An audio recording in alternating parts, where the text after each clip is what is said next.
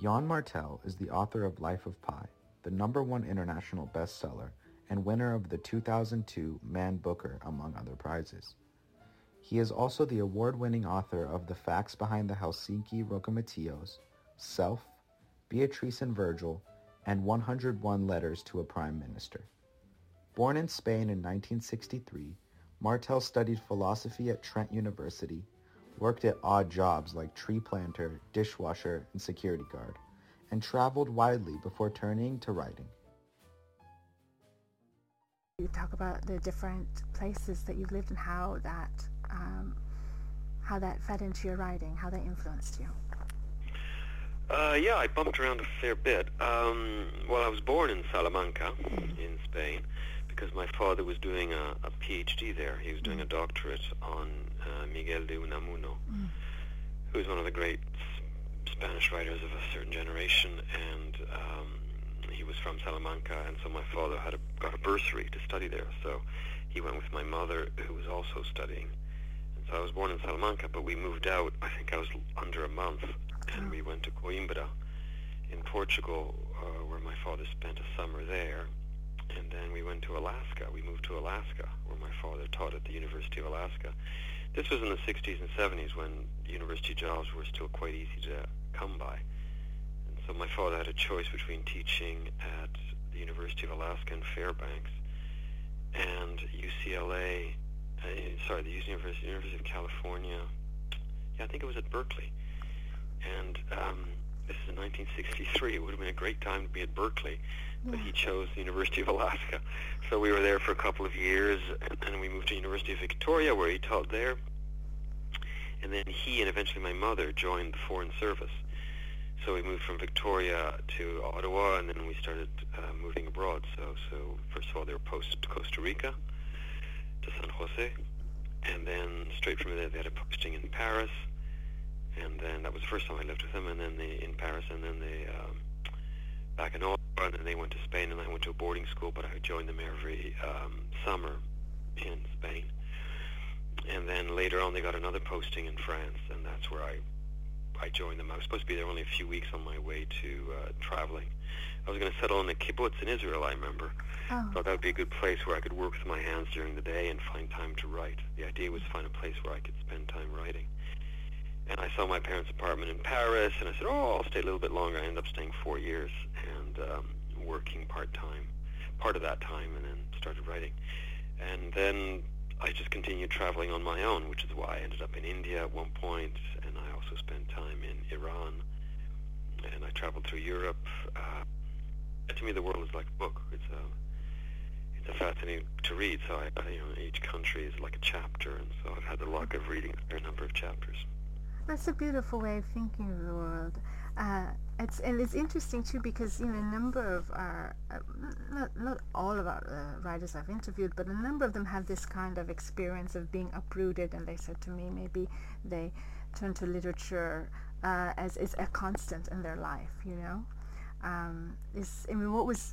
What turned you on to literature? Besides, I know that both your parents are actively interested and writers too. I believe writers and translators.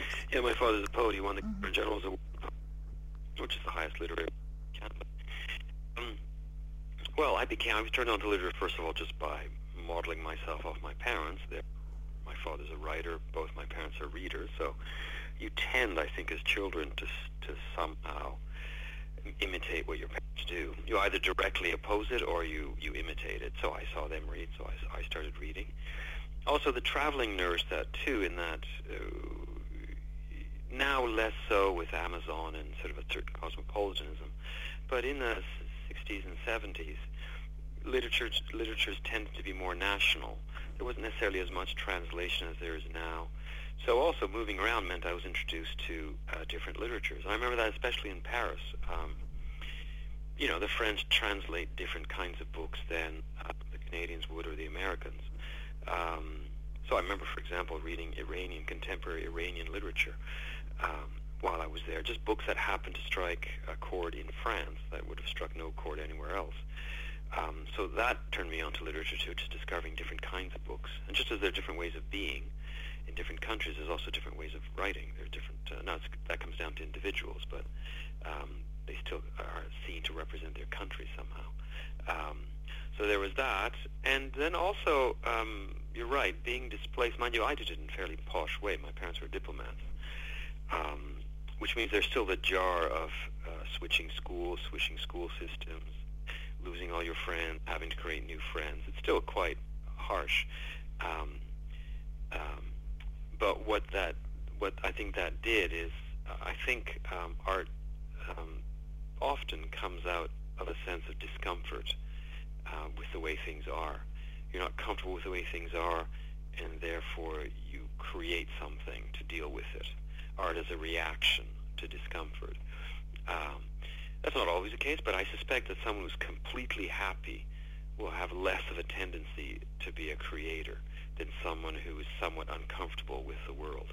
So moving around, changing schools, I guess maybe that is what pushed me. But I remember I started writing, in my mind, consciously. The reason I started writing was because I needed to pass the time. I was in my 20s. I was living in France, in Paris, with my parents, off my parents, and I was sort of waiting for my life to start. And I finished a BA in philosophy, which I loved studying, but it didn't offer obvious career prospects. So I was waiting for, an urge to become a dentist to express itself in me. And while that urge was building up somehow, I thought, well, what am I going to do here? Why don't I start writing stories? And I just did that sort of pass the time. I wasn't at all careerist. The way younger writers maybe are more nowadays, because they take creative writing and they think they can make a career of it. I just literally used to pass the time. And then one of my stories was submitted to a literary review here in Canada, called That Review, which is a very good literary magazine published by the University of Victoria. And, to my surprise, I didn't even know he'd submitted it. To my surprise, the story was accepted, and I was paid, I can't remember how much, like $135. But considering it was $135 for something I'd done for nothing, I was astonished. And so I said, maybe I'll keep on writing more stories to pass the time. And I submitted more stories to more magazines, and most were rejected, but a couple were accepted. And that started me going. So what I did just to pass the time eventually became what I did. Those stories eventually were published as a collection. And I thought, why not try something bigger? I'll try a novel. And that first one sold very little in Canada, but it was published in itself. Yeah, it was published in 7 countries. It didn't have any impact in any of those countries. But still, it was published in France. It was published in Germany. It was published in England. It was published, where else? A few places. And then I said, I'll try another novel. And then it was Life of Pi. So I sort of started writing without... I've always had that sense of joy in writing. And it's one that I try to keep unreflected, in the sense that I think there's many... I'm not going to rant against creative writing here. Yeah. But there's a danger in becoming too self-conscious. If you study something too much, and if your approach becomes academic, there's a danger of losing that joyful spontaneity. That determines our style, that determines what we write about. I write about things just because it interests me. It's just who I am, so I become interested in this, and I'll go. And even I find, one of the reasons I also became a writer, by the way, was precisely because of a sort of isolation that allowed me to be unself-conscious. So I started writing in English in Paris. Yes. So I did something in complete isolation. Because I was in complete isolation, it just became what it was, because there was nothing to influence it. Obviously, all the books that I'd read, but don't talk. You interpret books how you want to. You misinterpret them how you want to. There's no living human being to influence me. And I sometimes worry with creative writing that you're getting people in their late teens, early 20s, who are right away being made extremely self-conscious. And it can certainly improve their technique, but I wonder in terms of their native creativity, if that isn't, if you have 1,000 voices criticizing what you're doing, even if it's constructive criticism, I wonder if it doesn't stop you. So in my writing, it's always been rooted on that sort of the joy of creation. So right now I'm working on a book set during the Trojan War. And so I'm doing all kinds of research, reading Homer, obviously, but reading also about the epic cycle. I went to Troy a couple of years ago. I'd been to Turkey before, but I'd never been to Troy because it's such an unimpressive site, but I decided to go there just to sort of see the landscape. And all that research, like right now I'm researching ancient warfare. How exactly did the Mycenaeans fight? Homer got a lot of things wrong because they're anachronisms. He was a lot of the armaments are from the 8th century rather than the 12th century. So all that research I find just really interesting, and it's nourishing my story, and it's developing from point of joy to point of joy. And you know, maybe a lot of writers do that, and I had the luck that my points of joy have readers' points of joy. So yeah, I think that degree of sort of blindness is necessary for all writers, but I've sort of cultivated slightly, even where I live now in Saskatoon, Saskatchewan, which actually is a very literary province. A lot of writers come from here, but it's not, you know, it's not Toronto, Montreal, Vancouver. Yeah, and I think so. How? I thought it's a very interesting base, your philosophical base that you could have. I mean, it's deeply concerned with language, but enough that you don't have to apply. You weren't pressurized to be academic about your joy. No. I don't find that. Listen, I'm reading academic texts in my research, and I really appreciate them. But I don't know too many writers who have PhDs. There's great strength in having a PhD. Obviously, they're extremely intelligent, but that kind of logical intelligence isn't necessarily the only kind of intelligence you need to be a writer.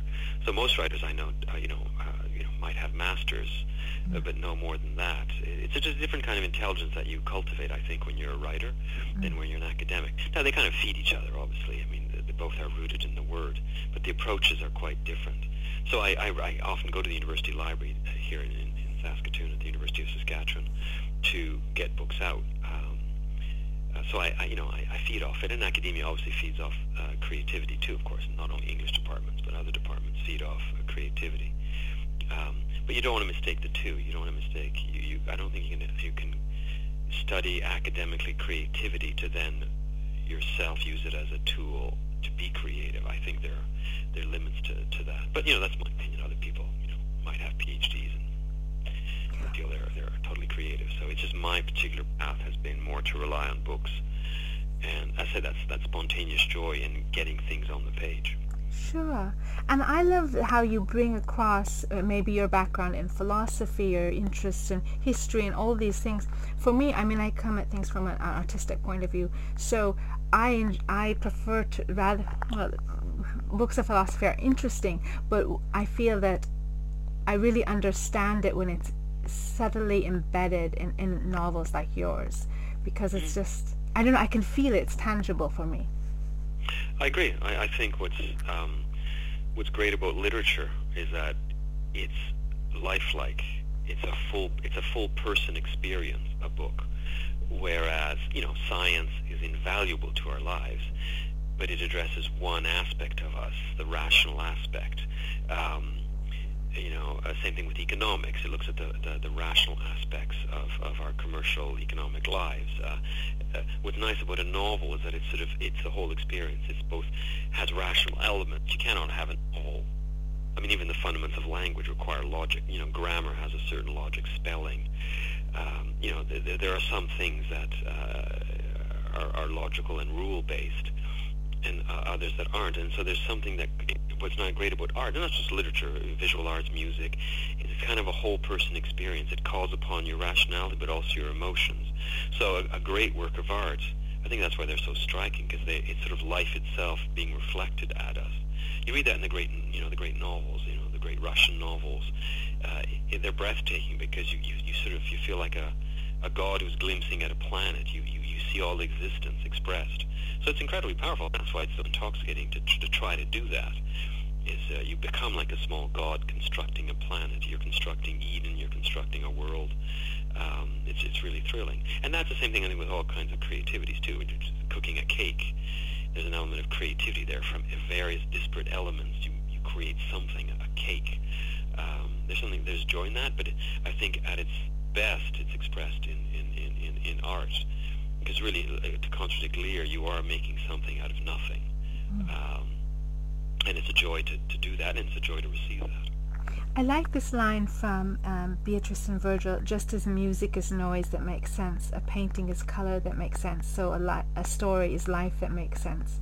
I like to mull that around in my, because I didn't think about our lives not making sense, but in a way we need fictions to understand our lives.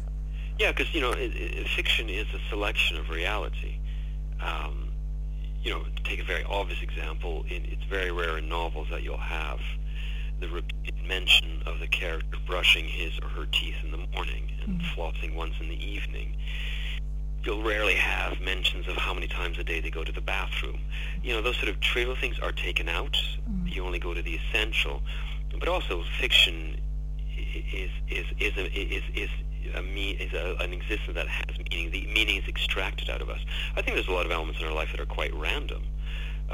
For example, accidents. When people have accidents, other than that, life can be taken away from you. Other than that single lesson, when a terrible car accident kills someone, to them it comes out of the blue. There's no meaning to it, and that's the difficulty of dealing, in fact, with normal life. Is tragedies suddenly come in, and there's no meaning. It feels meaningless. If my daughter were killed today, crossing from her school and was hit by a car and was killed, I would not be able to see meaning in that. When you read about it in a novel, in fact, since we're talking about that, my novel, The High Mountains of Portugal, I start with the premise of three people suffering. Each one has lost someone. Each in the three parts of the High Mountains of Portugal, the character has lost someone very close to them. The suffering is a starting point, because then I want to see how do we make sense out of tragedy. Normally in life, unless you happen to be religious, which is the only way that truly makes sense of suffering. And I say this regardless of what people think of religion.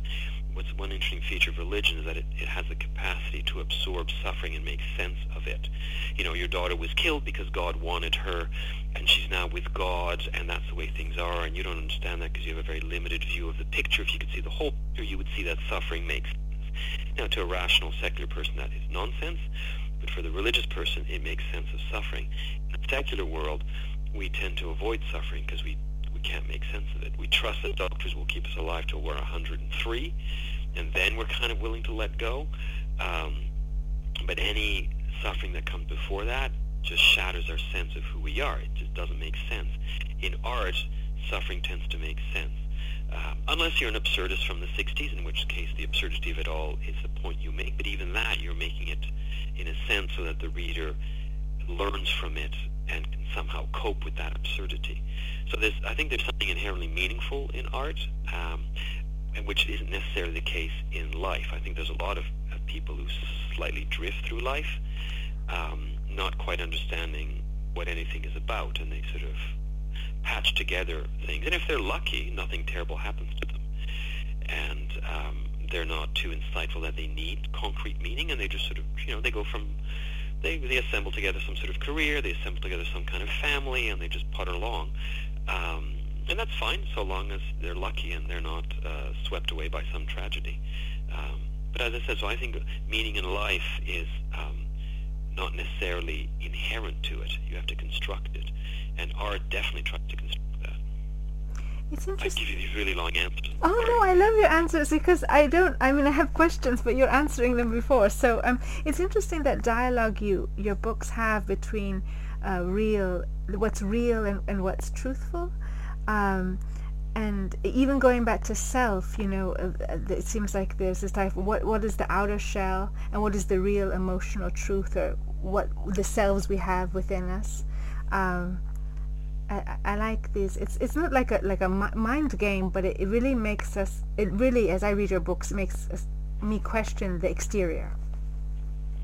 Well, yeah, I think so. I guess that comes from having studied philosophy, which probably comes from a natural bent of trying to inquire into the nature of things and the truth of things. But I think that's what art is very good at, is examining what is out there. Now, because we come from the West, we're now very rational.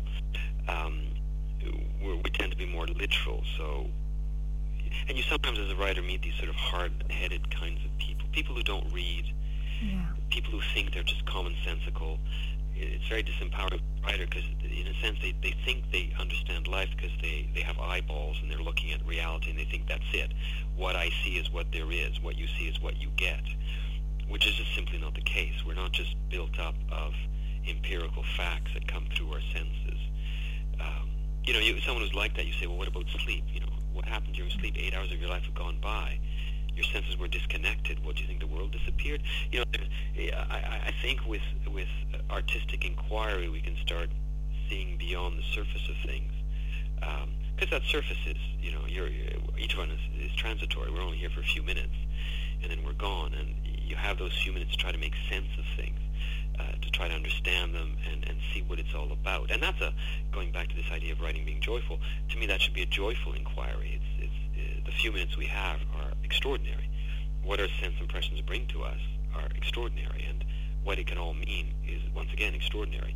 So I found art to be both a joyful and a deep way of probing into the reality of things. And often you have to go beyond the surface of things, which is why, despite I come from a completely secular background, my parents threw out the gods long before I was born. They couldn't stand religion. Like people of that generation, my parents are in their 70s now, and Quebec is a fiercely secular province and anti-religious. My parents replaced religion with art. But in my 30s, I became interested in religion simply because I saw it as a mechanism that imaginatively deals with reality in much the same way that art does. The artist takes reality and constructs something different that nonetheless reflects reality. So, Picasso does paintings that, no one looks like that, but it's his take on reality, and you look at that and you see reality different afterwards. So it's imaginative processing of life. Religion does the same thing. It takes these myths, whether it's Jesus or Buddha or Allah, it doesn't matter. It takes them, and then you start seeing life through that lens, which is exactly the same kind of process the artist does. So I suddenly saw a correlation between religious thinking and artistic thinking. Now, their purposes are very different, but there's something about that imaginative translation of reality, which I find not only joyful, but you get at truths. You get at truths that calm the stormy waters, too. If you have an understanding of life, you can understand better things that come at you. It's interesting, and then going back to that is because you mentioned dreams, because it feels like art and religion is a way of dreaming with our eyes open and examining it, whereas often we forget our dreams, and it's fascinating to be able to hold a dream still in a way. Exactly. No, exactly. That's a good way of putting it. Is, dreaming with your eyes open is in a sense the way you want to do it, because to just crudely accept material reality gives you nothing. That would be like a will not to dream, and who doesn't want to dream? Whether sleeping or awake, you want that element of dreaming. There's no triumph in life to get to the age of 88 and say, I never dreamed in my life. I never took imaginative risks. I just took things literally as they came at me and nothing else. You could do that, but my question is, why would you want to do that? It'd be like walking your whole life and never dancing, or avoiding music because music's complicated and live in silence. You can do that, but it's kind of a loss.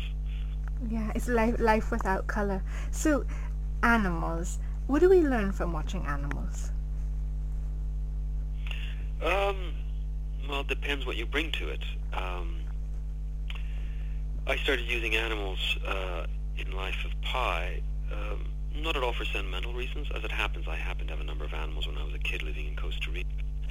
I had those usual little pets that kids have, North American kids will have. I had a hamster, I had a guinea pig, I had rabbits, we had a dog. But it was through being in India that I suddenly woke up to these fellow creatures on our planet. And in India, because it's a tropical country, you not only see a lot of animals that you don't see in temperate countries. So, you see monkeys, you see rats, you see lizards, you'll see snakes. You'll see, because it's sacred in Hinduism, you'll see cows wandering, conurbations of 20 million people. You see animals, you'll see elephants. You see a lot more animals than you do in temperate countries. And beyond that, in Hinduism, it happens to be a religion that's populated with animals. Every god has an animal transporter. So Shiva has a Nandi, who is a bull. Ganesh has a little rat. Hanuman is a demigod, is a monkey. Ganesh has the head of an elephant. There's a lot of animals present in Hinduism. So I was suddenly struck by these creatures, and I asked myself, what does it mean? What can we do with these? So initially I just used animals in Life of Pi because it was a good literary device. People are less cynical about animals than they are about people. We tend to be very cynical about our own species. We tend to look at animals, especially wild animals, of wonder, and that's very useful for a writer. So there's many things we can learn from animals. There's one extreme is we learn absolutely nothing. You have a little pet cat, well, you completely anthropomorphize it. You speak to it in English or in French or in German or whatever language. Well, your cat guaranteed doesn't speak that language. But we tend to anthropomorphize our pets, domesticated animals. We tend to anthropomorphize a lot. And it's just a companion. It's a substitute human being who just happens to be easier to deal with than a real human being. Real human beings are complicated and annoying because they have personalities. Dogs and cats have much simpler personalities. So from those animals we learn very little, just that we're social beings that are subject to loneliness, and a pet dog is a very good antidote to loneliness. On a grander level, I think animals are equalizers. We should realize that we need animals. If there were no animals on this planet, we would die. We'd lose a major source of protein, and every natural mechanism would stop working properly. So in a sense, we live on a balance, on a fulcrum.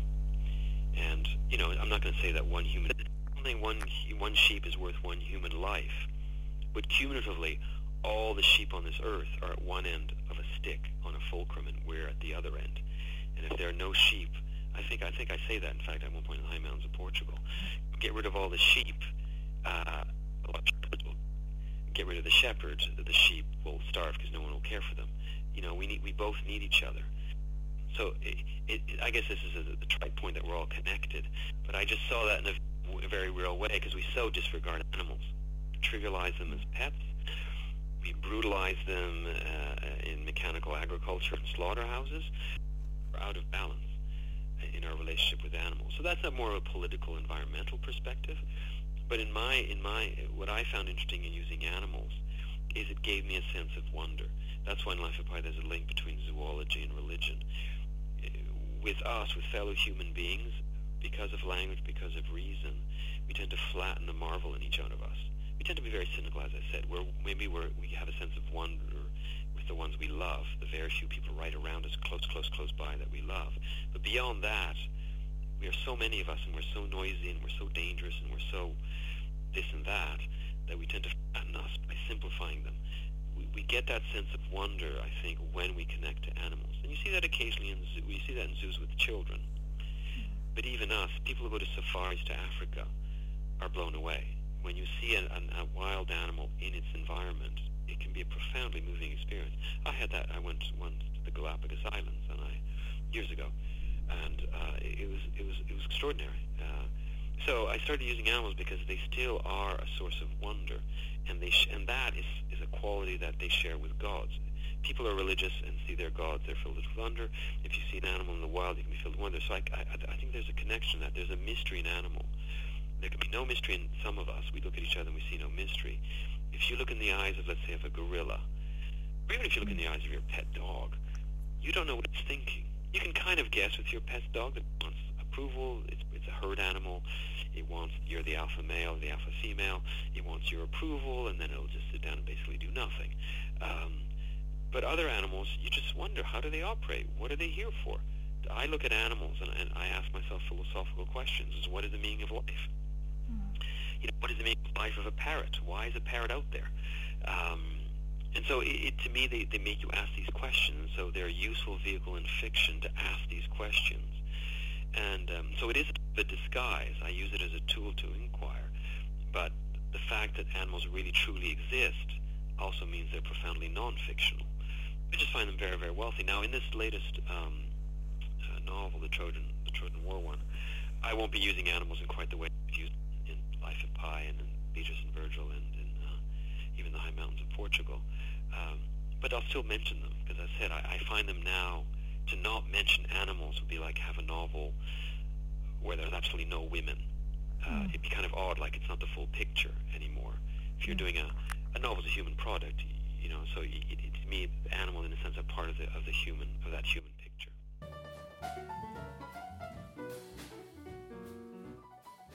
Hello, my name is Daniel Cerruti. I am currently a senior at UC Irvine in Irvine, California. and I am majoring in biological sciences. Martel's writing draws a lot from his background in philosophy and interest in world religions. It's pretty beautiful how he talks about the primary religious texts as fictional works that have shaped our perception of the world. In Life of Pi, and elsewhere, he cannot imagine a world without belief, without faith, without these essential fictions that give life meaning. Martel provides us with the option of an alternate story without faith and imagination. This is important to me because regardless of whether or not you believe in these religions, they have so many valuable lessons that could be applied to your life here on Earth. The way Martel talks about these stories still provide these lessons, but makes them so much more digestible to all readers. The works of fiction that I like to read often use metaphors that run through the whole story, that offer truth, though sometimes exaggerated. When I paint, I like to use colors and shapes to evoke feeling or insights. I want to make the person look deeper and think about what is being portrayed. I feel like Martel wants to make us pause throughout his writing and take a moment to think. This podcast was inspiring to me because that is exactly what I try to do when I paint. I like to make the viewer pause, and suddenly, now they're thinking about religions, animals, and just wondering. Just like I was. If you're just joining us, we're speaking with Yann Martel. Not many writers deal with animals in their fiction or really honor them, I think, as they should, because they're part of our whole experience. And what I love anyway about reading about animals, or if I can try to imagine the life of animals, is it also reminds me about how much of our communication is also non-verbal. And because we forget, because it goes back to that question of rationality, you know? And so it makes me look then again at humans again. I guess that's part of your project. So I was wondering, what teachers were important to you as you were growing up? Oh, a lot of them. I was very lucky. I had a lot of good teachers growing up. I had some bad teachers, but I had some teachers who were passionate about what they taught, whether it was geography or history or mathematics. They managed to instill in me, or to make me see how interesting and joyful what they were talking about was interesting. So I remember geography teacher taught me about artesian wells. I remember being taught, algorithms by a math teacher. I just remember biology. I can list so many teachers who brought the world to me and made me see how fascinating it was. So I loved school. I mean, I didn't like, bullies. I didn't like jerks in school. I did have some bad teachers. But when the teachers were good, I loved it. I thought it was absolutely fascinating. It's all interesting out there. Chemistry, biology, physics, history, geography, literature. I thought they were all interesting. Now, eventually, you find the ones that you find more interesting that you have more to say with. So I lost interest in chemistry, in probably grade 10. I wasn't quite as interested in chemistry as was, let's say, in physics and biology and math. And then eventually I was more disposed to look at the arts. But I found them all, so all those teachers helped me. And then I had teachers outside of that. My parents are very good parents. And then people you meet along the way. And some of my other great teachers were books. That's how I became a writer, was through the teachers, called Tolstoy, Willa Cather, Virginia Woolf, writers, J.M. Coetzee, writers. Books became my teacher. Now, I never thought I could, going back to your earlier questions of how I became a writer, I didn't think of it as a career because the link between me, a 20-year-old nobody, and books on a shelf, that the link seemed unimaginable. It became imaginable as I kept on writing, scribbling away. Books were my teachers. I mean, one of the great things that I read in my life was Dante's Divine Comedy, was the Decameron by Boccaccio, the Odyssey, the Iliad. These books were also my teachers. But I have the luck of having good teachers, and that's why another thing that attracted me to India is the system of the guru in Hinduism. In Hinduism, the guru is a key feature. Now, it's been debauched and corrupted, these corrupt gurus, but the notion is that a teacher is essential, and therefore you should be with your teacher, and you should serve your teacher, and in exchange for the teacher teaching you, you will sweep his room, you will make his meals. And this idea that you don't know and someone knows better, and therefore you should be with someone who knows better, and that person will teach you, and therefore you'll become better, and perhaps one day you will become a guru. I find that idea of putting the teacher at the center of a society very important. And you don't have that, for example, certainly in the U.S., where teachers, elementary and high school, are very poorly paid, and it's held to be sort of not a great profession, which to me is a howling outrage, because we are formed by our parents, of course, but our parents can only do so much, and after that we're formed by our teachers. And if we don't value our teachers, that's essentially meaning we're not valuing our children's education. So to me, the teacher should be it's funny how in our societies we value lawyers and doctors. Now, if you're lucky, if you're moderately lucky in a lifetime, you should never have to deal with lawyers. Maybe if you buy a house, you have to deal with a lawyer, but you should basically never have to meet a lawyer professionally. And if you're lucky, you should only have to see a doctor maybe once a year for a general checkup. And that's it. So basically the two ways you basically should be avoid. Whereas it should be, ones that should be revered, looked up to, should be teachers, whom we be seeing all the time through our education, our formal education. But even in life, we need gurus.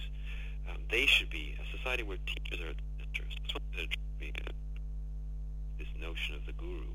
I find teachers are essential, and I was the beneficiary of having really great teachers.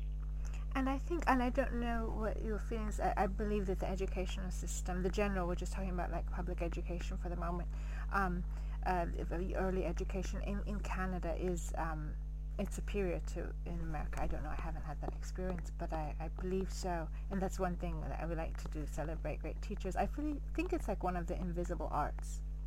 Yeah, absolutely. I mean, artists themselves especially visual artists, for example. Not so writers, but musicians and visual artists absolutely need teachers. I mean, no kid picks up the violin and knows how to play it. You know, kids just paint, but you need to know the history of art. You know, there's a lot of technique involved. Unless you're a naive artist or, Basquiat, you do need some sort of training as visual artists and as musicians. And writing's only less so because it's education that learn how to write in the West. So everyone in a sense knows how to write, whereas not everyone knows how to play the trumpet or the violin, or knows how to do composition and how to do perspective. So yeah, teachers are essential for artists, especially. And you mentioned there Dante. Obviously, you reference him, Beatrice and Virgil, and I'm thinking of some of the other writers you reference, Agatha Christie, and I think that your writing shares something in common with them, in that it can be read on multiple levels. Like it can be enjoyed like an adventure story. I'm thinking like Agatha Christie or something, puzzle, but then it nourishes this deeper spiritual aspect. And I think it's a wonderful. I don't know how you manage that. So a book that can be really appreciated. It seems like what the definition of a classic, a book that can be really appreciated by a very young person at a certain level, and then someone more sophisticated and very well read. I was surprised with Life of Pi because I wrote it as an adult novel, and I was surprised at the number of teenagers that read it. I guess because it features a 16-year-old, and I guess because it features animals. It's funny, we hold animals to be a somewhat childish attraction, which, as you said earlier, that very few adult writers write about animals. You're right, the animals are confined to the world of children's literature, which is sort of puzzling because there's nothing childish about a lion. Really, there isn't. You see a lion in the flesh, there's nothing childish about it. It's a terrifying thing. And even tiny little creatures, like little tiny insects, but curiously, we because they set children's imaginations on fire, we figure that's where it ends, and therefore it belongs to children. And so that novel attracted youth, and I expected, even though my intent was purely adult. I mean, it's a novel about ways of seeing the world and all alternate readings of the world. And the other ones I write very too. I invest my years of my life in each book, so it has to have many layers because you can't stay at a single note the whole time. And the joy of creation is a joy at many levels. To go back to the trivial example, the joy of a cake is multiple. There's obviously its taste, but there's also its texture, how moist it is, the kind of the icing, how it's presented. And same thing with the story. There it can't just be a single. If it's a single note, that tends to be genre writing, which is totally valid. That means it's a known product. Genre fiction is a known product. You know what you're going to get out of a romance or of a murder mystery, and that's what you want. You want that hit. With a literary story, you don't know what you're getting, and therefore you can get many, many things. And I think that's part of the wealth and the difficulty of handle not knowing what they're getting. And so, yeah, I invest a lot into it because it has to fill in my hours for many days. And that's why I don't write very much. It takes a while to find something that will nourish me at many levels and hopefully nourish others. Could you describe your research process? I believe you collect things in envelopes and they're almost like letters to yourself, or? What I do is, I've had that process for quite a while now. To preserve that spontaneity I talked about, let's take the latest example. So I read the Iliad, and I suddenly saw that I could do something with that. So I read it carefully, and as I read, I take notes, and the notes can be anything from quotes to an idea that I get. So I write out a little scene. Could be sometimes just a sentence. In other words, a little insight. It can be an entire scene, so it could be a page or two. I just collect those, and then once I decided to do something based on the Trojan War, after reading the Iliad, I read about the Iliad. So I read about the epic cycle, of which the Iliad is just one volume. The others have been lost except for the Odyssey. They're just fragments. Then I read about Mycenaean Greece, so I read about different aspects of that time. And as I'm doing that research, I'm writing notes. So right now for this Iliad novel, I have about 370 pages of notes. And by the time I finish, I'll probably have about 450. And I don't go over them. So as I advance, I do not go back to what I've written earlier, which means sometimes I'm repeating certain ideas and from a different angle. Sometimes it's new stuff. Sometimes I write scenes that I know will not fit at all because my notion of the novel has changed. But anyway, at the end of it, I'll have 450 pages of notes. So what I'll do, what I've done with all my books, is I then print those up. I take a pair of scissors and I cut them up. Depending on, I cut them up in the little discrete sections. So sometimes it'll be a page and a half, so I'll cut and I'll tape them. So you have a page and a half taped together. Or I'll have a single line. It'll be one little snippet. And then I get these large envelopes and I put these little snippets based on where they belong. So either they'll be, sometimes, for example, with Life of Pi, I had subject envelopes. So I'd gather information on turtles of the Pacific, what kind of turtles are in the Pacific. Well, any information I gathered on that would go in that single envelope, and anything, whenever I had to do something about a turtle, I'd open that envelope and look what I had gathered. But more often they're in chronological order, where they belong in the novel. So I'll gather up an analog, it's physical pieces of paper, and I can't remember everything in a novel. In fact, I don't know how other people write novels. I'm always puzzled that people find my method of writing a novel puzzling, because I sort of wonder, how do you write a novel? I just puzzle as how other people, I suppose they do it on computers and they have files, but I find that unsatisfying because it's so virtual. I like the physicality of my bits of paper, and the fact that I don't go over it means I'll read it again, and it'll all seem new, and it'll either excite me or it'll embarrass me, and either way it'll set my course. And it's interesting that you bring up analog and digital, because I think now a lot about the future and how technology is changing the way we interact with our imaginations and the world, and what are your feelings on that? It's kind of frightening. Well, it's mixed. I love my computer. Word processing is phenomenal. I wrote a first novel that was never published, and I wrote it longhand because I figured writing more slowly would make me write better. I figured. I'd be sort of like Jane Austen, and write entire perfect paragraphs with the odd little change. Well, when I finally came to type up my handwritten novel, and then what I used to do is I used to write by hand, and then when I had to change something, I would cut a piece of paper the right size of what I had to change, and I'd write over it, and so it's all these things were pasted on top of each other. It was quite lovely to look at, but a terribly stupid way of writing. When I finally typed it up on a computer, I realized, my God, word processing, where you can cut and paste, where you can check spelling, where you can go on the internet and do research, it's so much more efficient. So I love word processing, and it's useful to access online dictionaries. It's quick. Doing research on the internet is a good way of finding out things quickly. Now I can look at maps of Mycenae, for example, an ancient Greek city. I can look at images of it on the internet. I'm going to go to Greece this summer to do some research. Well, I can do a lot of preliminary research beforehand on my computer so that I don't have to do it on the ground when I'm there. So deciding, for example, whether I go to the National Archaeology Museum in Athens, do I have time to do that? Well, looking online, I don't think I need to. So there. So it's a very powerful tool. At the same time, as much as technology is supposed to make us efficient, I find it doesn't. It just means we're stressed and busy doing something else. It was supposed to be that washing machines would liberate women from the drudgery of chores at home. Well, no. Washing machines were invented, and now women got busy and stressed doing something else. And I think that's the same for all technologies.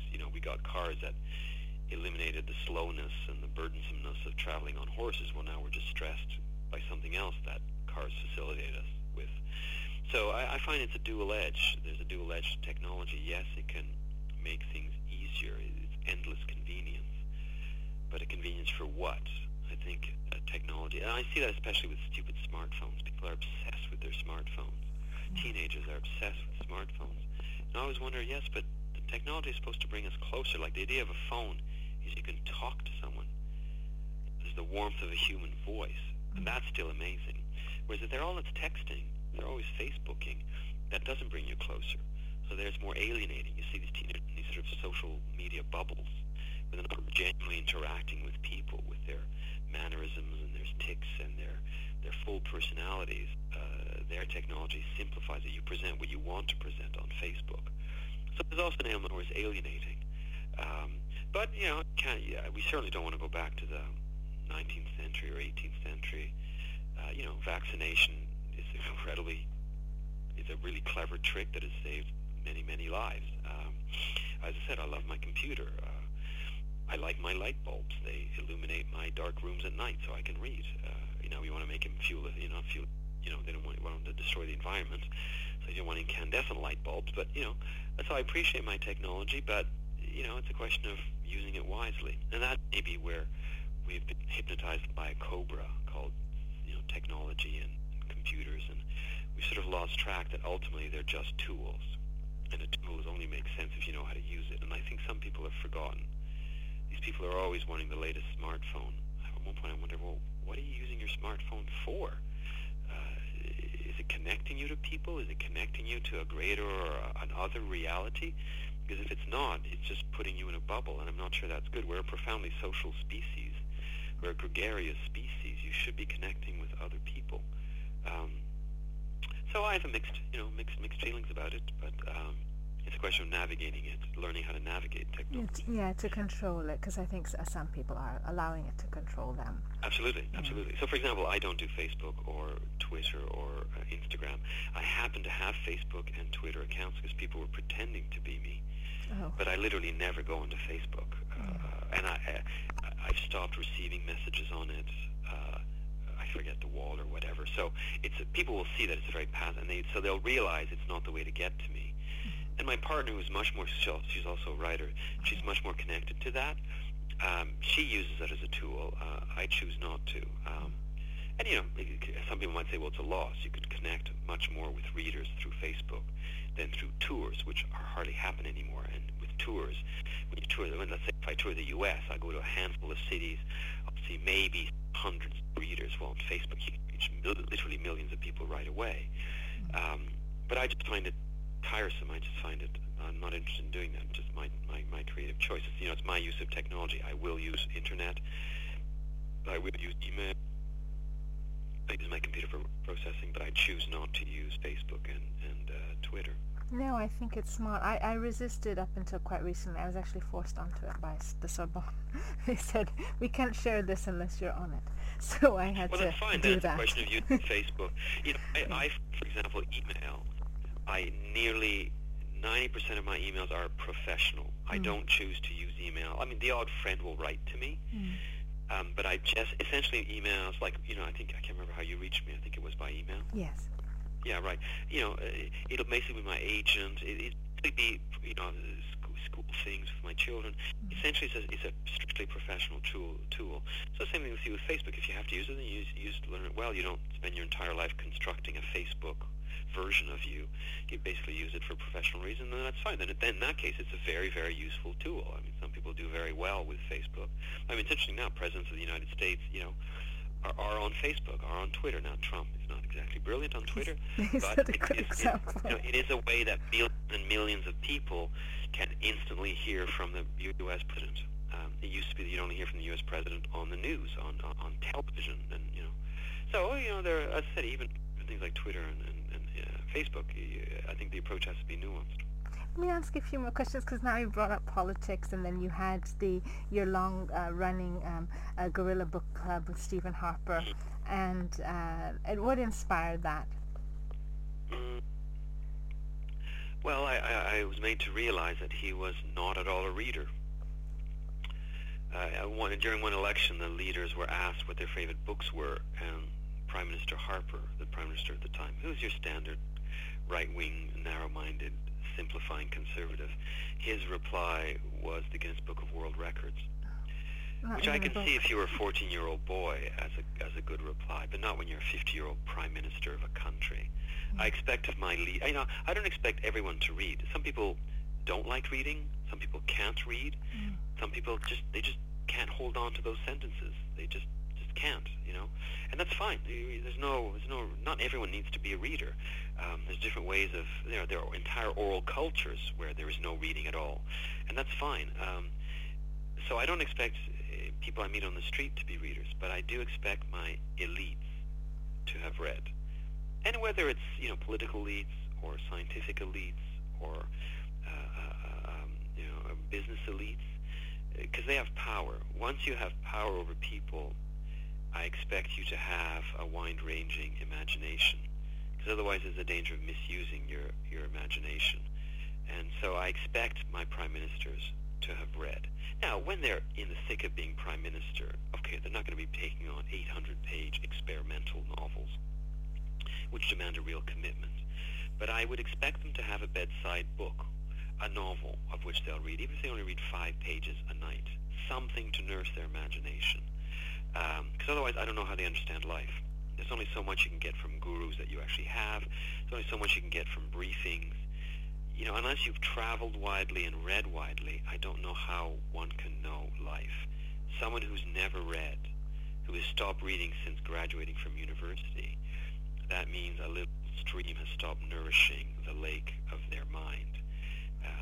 You can only learn so much from just looking out through your eyes at what's in front of you. Because unless you've traveled widely, or unless you have amazing gurus, unless you have amazing aides around you, like Donald Trump, who's a complete fucking idiot, has some people around him who put the brakes on him, who say you can't just tear up NAFTA, you can't impose these tariffs on China, and they plead and plead and plead, and sometimes they succeed. So he has people around him who are trying to moderate him. But I expect, so I discovered that Stephen Harper seemed not to be a reader at all. He's one of these hard-headed, it's more typical with males, with white, empowered males who think they know everything. And I think at one age, in the early 20s, I'd say around 24, when they realize that fiction isn't real, they therefore think that its truth must be relative. If it's not real, how true can it be? Therefore, I'll only read biographies now and histories.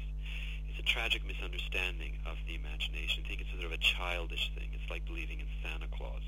In fact, it's far more powerful than that. So they stop reading, and therefore I think they start understanding life and the other with a capital O, much less, which you get through reading novels.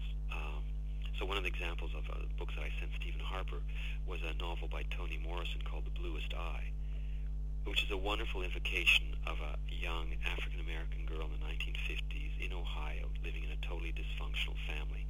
You read that novel for the duration of it, it's quite a dense novel. You are that little 12-year-old black girl.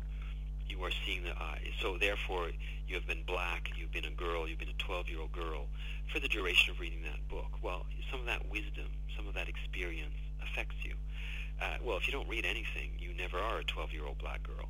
You never are a 45-year-old gay male in France. You read, and therefore you shouldn't have power. So that's why I don't care if ordinary people don't read, because they don't have power over me.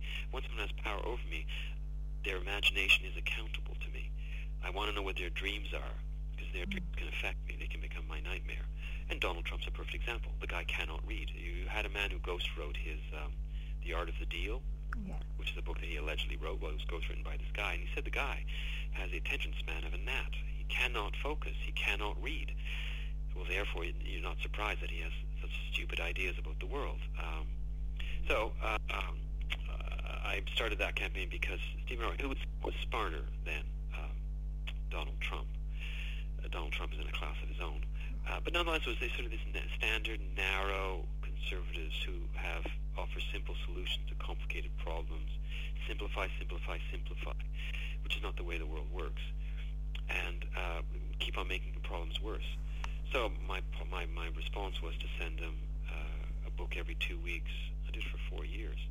Always shorter books, usually under 200 pages, with rare exceptions. Agatha Christie was longer. Pearl Buck was a longer one. But they're very narratively driven book. They're easy to fall into. But each one was very wide-ranging. I don't know if you looked at the book, but it was poetry, novels, short stories, a little bit of the odd religious thing, Bhagavad Gita. Just to say, this is what the written word can do. How can you read these and not be improved by them because you've been made a different person for a few hours? To sort of say, if you don't read and you have your level of power, you're not exercising that power carefully. You're not exercising it well. And I would think that also with politicians, they need literature even more, even if maybe they don't have so much time, but because the political discourse is a kind of marketing, yeah? And I Absolutely, would find you're right. Yeah. Art is a refuge, you're right. I find when I go to, being a writer, I sometimes tire of being in the written word. So I love going to art galleries. I see big, beautiful paintings, and it's like a breath of fresh air. I'm on the top of a mountain now. You'd think politicians would need that as an escapism. Same thing with exercise. You exercise vigorously. While you're exercising, you cannot think. You're just focused on getting the task done. So you in a sense, you step away from yourself. It's a vacation away from yourself, a respite from your whatever's troubling you. Then when you finish exercising, you come back to it. Same thing with art. In a sense, that art is escape. It's an escape that's intended so that you can return to yourself and be a saner person. And now we've talked about many mediums, but we didn't actually speak about the film adaptation of The Life of Pi. It was a spectacle. It was a good movie. I didn't think it quite had the content of the book, but that's always the case with adaptations of novels. So the visuals were quite stunning. It brought the story in some form, a more anecdotal form, to people who cannot read the book. And it was fun. I was minimally involved. I read the screenplay and early versions of it. I met the director in New York early on, and I saw the last 2 days of the shoot in Montreal. So I didn't go to Taiwan or to India, where the film was mostly shot. So it was sort of an interesting, loud sort of sideshow. It still seems like a sideshow, like something peripheral. I'm a writer. I love the written words. I love books. So I appreciate it. I appreciate the attention brought to the book. It was sort of a sideshow. It wasn't. It was what it was. Yeah. Well, people love that film, and I feel if it introduces people to your writing, then that's a good thing, and it makes them think about it. Yes, it did bring some book to read the book. I wish the screenplay had been a bit stronger. Yes. We're working on an adaptation for the stage in London. There'll be a theatre adaptation in London, and the British do their theatre so brilliantly.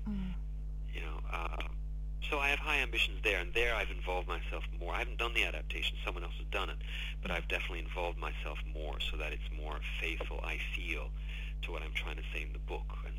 And theater, because theater has fewer means, it calls more on your imagination, and therefore sometimes it has a greater impact. In fact, a very inexpensive adaptation was done of Life of Pi in Bradford, in northern England, and it was brilliant. It was so good because it used the simple tools of theater that can be extraordinarily effective. So I have high hopes for this play. I'll see. That's wonderful, because I know you've also included, you included a play in Beatrice and Virgil, and it's interesting. Oh, I want to ask you some of the questions, but I've been keeping you so long about point of view and why you decided to do that. But I know we've been on the phone a long time. Well, that's fine. Point of view, what, in Beatrice and Virgil? Or just how you decide the way into novels. Yeah, and that has a... Well, that's a tough one. I mean, I remember... Which novel was it that I blanked out? I initially started... When I first started writing, I chose a first-person point of view because that's the simplest one. It's the most obvious one. If you're unsure about what you're doing, is speak from your own voice or from a fictional I voice. So self is told from a first person. It's a fictional self. I mean, very obviously, I've never been a woman, but also experiences that I recount may seem to be the experiences of the child of diplomats, but they're inventions, but closely tacked on to my voice. And then slowly, you can move out of that to third person. But those are questions you have to answer early on, is what voice you want to take, what perspective you want to take. In Beatrice and Virgil, I took the guise of some writers. In a sense, that it's true, I still get readers about from Life of Pi and other books.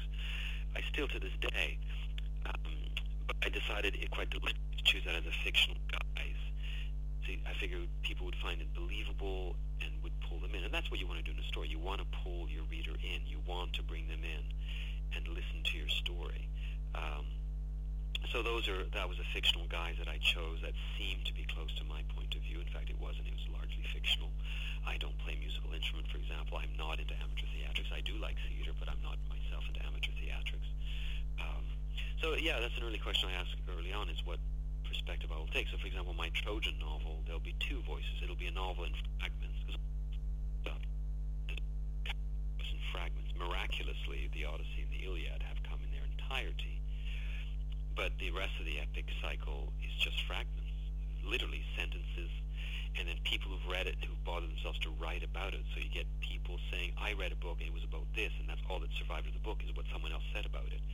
So it'll be a novel in fragments, and that'll be a call on your imagination to flesh out what those fragments are about.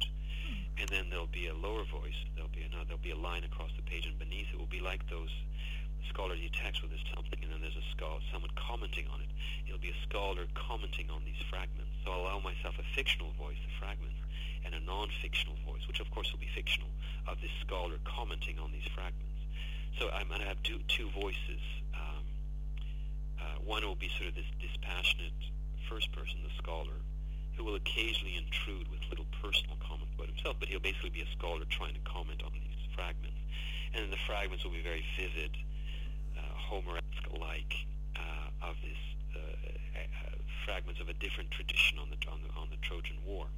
So these are decisions that I make early on: what perspective I'll take, what point of view I'll take, what voice, and it has to flow, it has to work.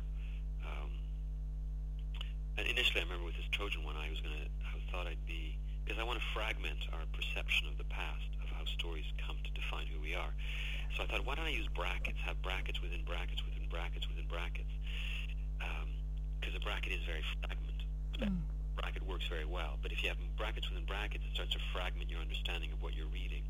So in fact, since you live in France, I read, I don't know if you've read Claude Simon. Yes, I have, yes. Well, Claude Simon is so unreadable. So I read La Route des Flandres, Flanders Road, and he uses brackets within brackets, and I realized it's absolutely maddening, because at the beginning of a bracket you understand, but you forget the second half, especially if you have brackets within brackets within brackets. Realized, which is why no one reads Claude Simon. He's the archetypal Nobel Prize winner that literally no one reads except a few academics. He's very, you have to make a serious beyond that, which I think most readers want to make nowadays, and the device of the brackets it doesn't work. He has other difficulties too, narrative difficulties that he presents, which are joyful and really rewarding if you're willing to make that work. But it's basically like Fig and Twig. Readers are willing to make the effort, and you wonder at the end of it all if it was worth it. And I think Claude Simon's like that too. And Flanders Road is not even his most difficult one. I mean, you get to Les Georgiques, and I don't know how people can actually finish that one. But anyway, I realized the bracket thing wouldn't work for me. It was too annoying. It ended up just simply being annoying. So I've abandoned that. So in fact, some of my fragments that I wrote, there'll be these almost, one I remember was an extended section in brackets about the Greek fleet reaching the shores of Troy. And I had various things I was commenting on that were within these brackets, and I realized I'm going to have to deconstruct that and put it into simple, a much more linear narration. Because with the bracketed thing, it simply didn't work. I realize now it would just madden my editor, Yes. and I realized I would lose the reader. And at one point, you want to challenge your reader. It's that balance. You want to, yes, challenge them. You could do an art edition. I could do an art edition. I could leave it as a fragment that, some academic could look in 50 years if they care about it. Yeah. But it was too, I'll have to unpackage it, as I said, because you want to challenge your reader, but you want your reader to stay with you. There was a heyday, like early 20th century American fiction. You look at the writers like John Dos Passos and William Faulkner. What they were doing was so experimental. It was exhilarating. But then post-war, you got some fiction in the 60s and 70s. Claude Simon's a good example from France, of stuff that went so far that I think it loses everyone except the hardiest reader. And I just decided, anyway, all this to say that these are creative decisions that I, as a writer, make quite early on, and then you go with it. And speaking of fragments, this is just like a side note. I think of someone who used fragments, but in a more clear way, like Roland Barthes, for example. I mean, I just think of A Lover's Discourse or something, but it's not exactly the fragments in the sense that you mean. But I find there's mine are literally fragments. Some, for example, there's a place in Egypt called Oxyrhynchus. Yes. Oxyrhynchus. Have you heard of Oxyrhynchus? I don't know much about it, no. Oxyrhynchus is two papyrologists, British papyrologists, discovered it was a garbage dump. Quite literally, it was a garbage dump from roughly 2,000 years ago, where the people of Oxyrhynchus at the time did a spring cleaning, I guess, and threw out stuff like you do in a spring cleaning, and they threw papyrus, bits of papyrus that were discovered by these two papyrologists, and it's been an extraordinary treasure trove. Some of these papyrus were used to stuff animals, for example.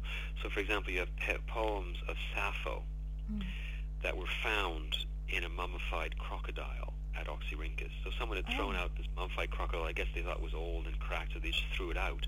And the crocodile had been stuffed. You need to stuff an animal. It had been stuffed with papyrus. Papyrus is crumply and takes space, and so they just thrown out stuff. And what they'd thrown out was some poems of Sappho. For the apocryphal Gospels of Jesus, the Gospel according to Thomas, a fake, if you want, gospel, fragments of it were found once again at Oxyrhynchus. Tons and tons of stuff has been found at Oxyrhynchus that was thrown out by the people at the time. The papyrus was just thrown out. Either it was, we don't care about this book anymore, or we've used it to stuff it, or whatever. We've just thrown it out. And it's a real treasure trove of fragments. So in my novel, I will say that some of these fragments come from there. Also, the Mycenaeans used what's called linear B to write, and linear B was strictly used for commercial purposes within the palaces at the time. It was never used for literary purposes. Well, I'll posit that I have this scribe who listens to a bard very early on telling tales of Troy, and he's so moved by it, he'll try to write down some things using linear B, which is a very limited form of writing. I'll claim that we've discovered these tablets. So I'm going to create these little fragments from the past. Because after all, there were many traditions told of the Trojan War, mainly oral. Many have been lost. Some exist in fragments. We know of all, Helen was stolen from Sparta by Paris and brought to Troy. Well, there's some traditions that they didn't go straight to Troy. That, in fact, initially went to Syria. They went somewhere else and were kept there for a while before coming back. There's fragments of the story that just went, I guess, were held to go nowhere, and therefore were not preserved in the Iliad. but were preserved in some of the other epics, and others were entirely lost. So I'm going to posit the said other ideas about it, because after all, the Trojan War is a mythical war. It's this fragment that's been painted upon by generations of artists. It is fictional. It's profoundly fictional work that has formed the Greek people. Just as the Gospels are works of fiction, we have no historical accounts of Jesus. We only have artistic accounts, metaphorical accounts, the Gospels. The Gospels are so. Jesus is not a historical figure. There's nothing written directly about him. It's interesting to me that the West has been shaped by two works of fiction, the Iliad and the Odyssey, and the Gospels, which are prehistorical artistic works. The West has 2 feet. They're both fictional feet. And after that, we started being rational and reasonable. So I want to base it on these fictional fragments that I'll create. Anyway, that's where I'm at. Oh, it's exciting. It's stories about stories, and then I keep on hearing from other people that people don't read anymore, and yet you say our foundational myths, our foundational stories, it's other people's dreams. And it's not true. You know what? It may be true that it's not. Some people may no longer read, but they still need stories. Instead of getting stories from a novel, they'll get it from Netflix. They'll get it from songs. We still need stories. And it's not true that people don't read. It's just that people don't read necessarily certain books. But there's still plenty of books out there. People read more now. Yeah. So, but it's just that the stories come in different forms. But I want to celebrate literature, though, because I feel that's one of the other art forms as well. You mentioned theater and things, but I feel that's one that really nourishes our interior world. I think better than the other forms. I agree. Thank you, Yann Martel, for inviting us into your imaginative world and your writings about the importance of storytelling, spirituality, and your complex reflections on animal and humankind. Thank you for adding your voice to the creative process. The Creative Process podcast is supported by the Yann Michalski Foundation. This interview was conducted by Mia Funk with the participation of collaborating universities and students. Associate interviews producer on this podcast was Daniel Cerruti. Digital media coordinator is Yu Young Lee. Wintertime was composed by Nicholas Anadolis and performed by the Athenian Trio. We hope you enjoyed listening to this podcast. If you would like to get involved with our creative community, exhibitions, podcasts, or submit your creative works for review, just drop us a line at team@creativeprocesses.info. Thanks for listening.